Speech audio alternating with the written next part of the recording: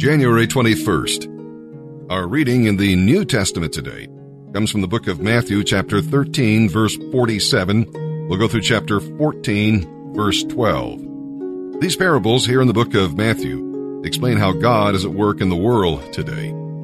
The kingdom of heaven is not the true church, for the kingdom of heaven contains both true and false, saved and lost. The kingdom of heaven is made up of all who profess any kind of allegiance to the King. God is sowing His word in human hearts and looking for fruit. He is sowing His people in the world where they can produce a harvest.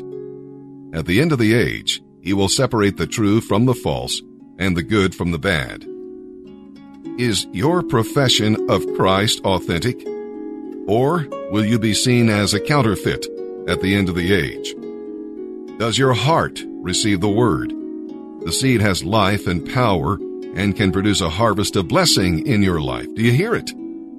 God has wonderful plans for your life. Jeremiah 29:11 says, I know the plans I have for you. Not plans for calamity, but to give you a future and a hope. Can God plant you where He wants you? You're a seed containing His divine life, but a seed must be planted to produce fruit. Do you share with others what He teaches you? Truth must not be hoarded. It must be shared so that others can be saved and built up in the faith. And now, let's read from the New Testament. January 21st. Matthew chapter 13, verse 47, through chapter 14, verse 12. Again, the kingdom of heaven is like a fishing net that is thrown into the water and gathers fish of every kind. When the net is full, they drag it up onto the shore, sit down, sort the good fish into crates, and throw the bad ones away. That is the way it will be at the end of the world. The angels will come and separate the wicked people from the godly, throwing the wicked into the fire. There will be weeping and gnashing of teeth. Do you understand? Yes, they said, we do. Then he added, every teacher of religious law who has become a disciple in the kingdom of heaven is like a person who brings out of the storehouse the new teachings as well as the old. When Jesus had finished telling these stories, he left that part of the country. He returned to Nazareth, his hometown. When he taught there in the synagogue, everyone was astonished and said, where does he get his wisdom and his miracles?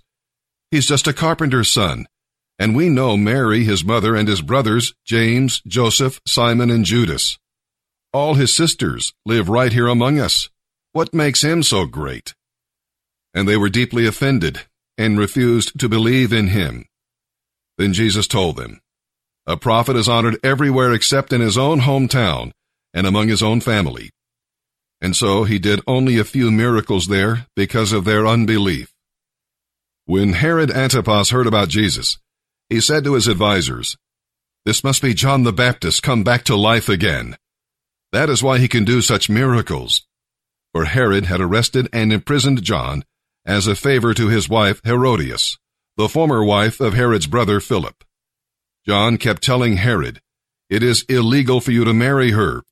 Herod would have executed John, but he was afraid of a riot, because all the people believed John was a prophet. But at a birthday party for Herod, Herodias' daughter performed a dance that greatly pleased him. So he promised with an oath to give her anything she wanted. At her mother's urging, the girl asked, I want the head of John the Baptist on a tray. The king was sorry, but because of his oath, and because he didn't want to back down in front of his guests, he issued the necessary orders.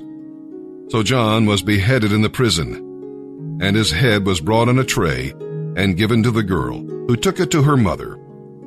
John's disciples came for his body and buried it. Then they told Jesus what had happened. Psalm 18, verses 16 through 36. We'll read about God's gentleness. God did many things to make David a great soldier, but his gentleness made David what he was. God was doing more than winning wars. He was building character. It humbled David to think that God would condescend to call him, equip him, and help him. We'll read about God's exaltedness. David did not take credit for his victories. No, he gave all the glory to the Lord. Whatever David had, God gave it to him. Whatever he was, God made him. Whatever he did, God enabled him. Blessed be the name of the Lord. Psalm 18, verses 16 through 36. He reached down from heaven and rescued me. He drew me out of deep waters. He delivered me from my powerful enemies, from those who hated me and were too strong for me. They attacked me at a moment when I was weakest, but the Lord upheld me. He led me to a place of safety. He rescued me because he delights in me. The Lord rewarded me for doing right. He compensated me because of my innocence. For I have kept the ways of the Lord. I have not turned from my God to follow evil. For all his laws are constantly before me. I have never abandoned his principles. I am blameless before God. I have kept myself from sin. The Lord rewarded me for doing right, because of the innocence of my hands in his sight. To be faithful, you show yourself faithful. To those with integrity, you show integrity.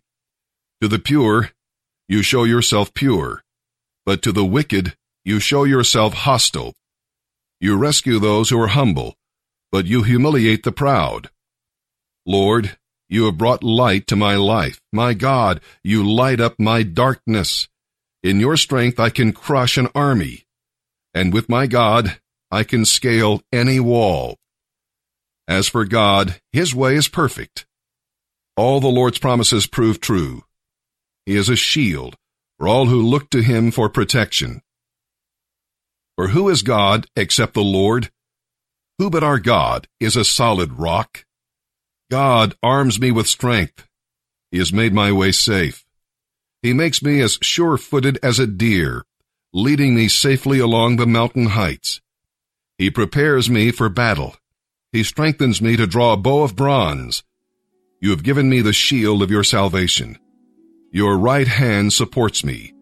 Your gentleness has made me great. You have made a wide path for my feet, to keep me from slipping. Proverbs 4, verses 7 through 10. Getting wisdom is the most important thing you can do. And whatever else you do, get good judgment. If you prize wisdom, she will exalt you. Embrace her, and she will honor you. She will place a lovely wreath on your head.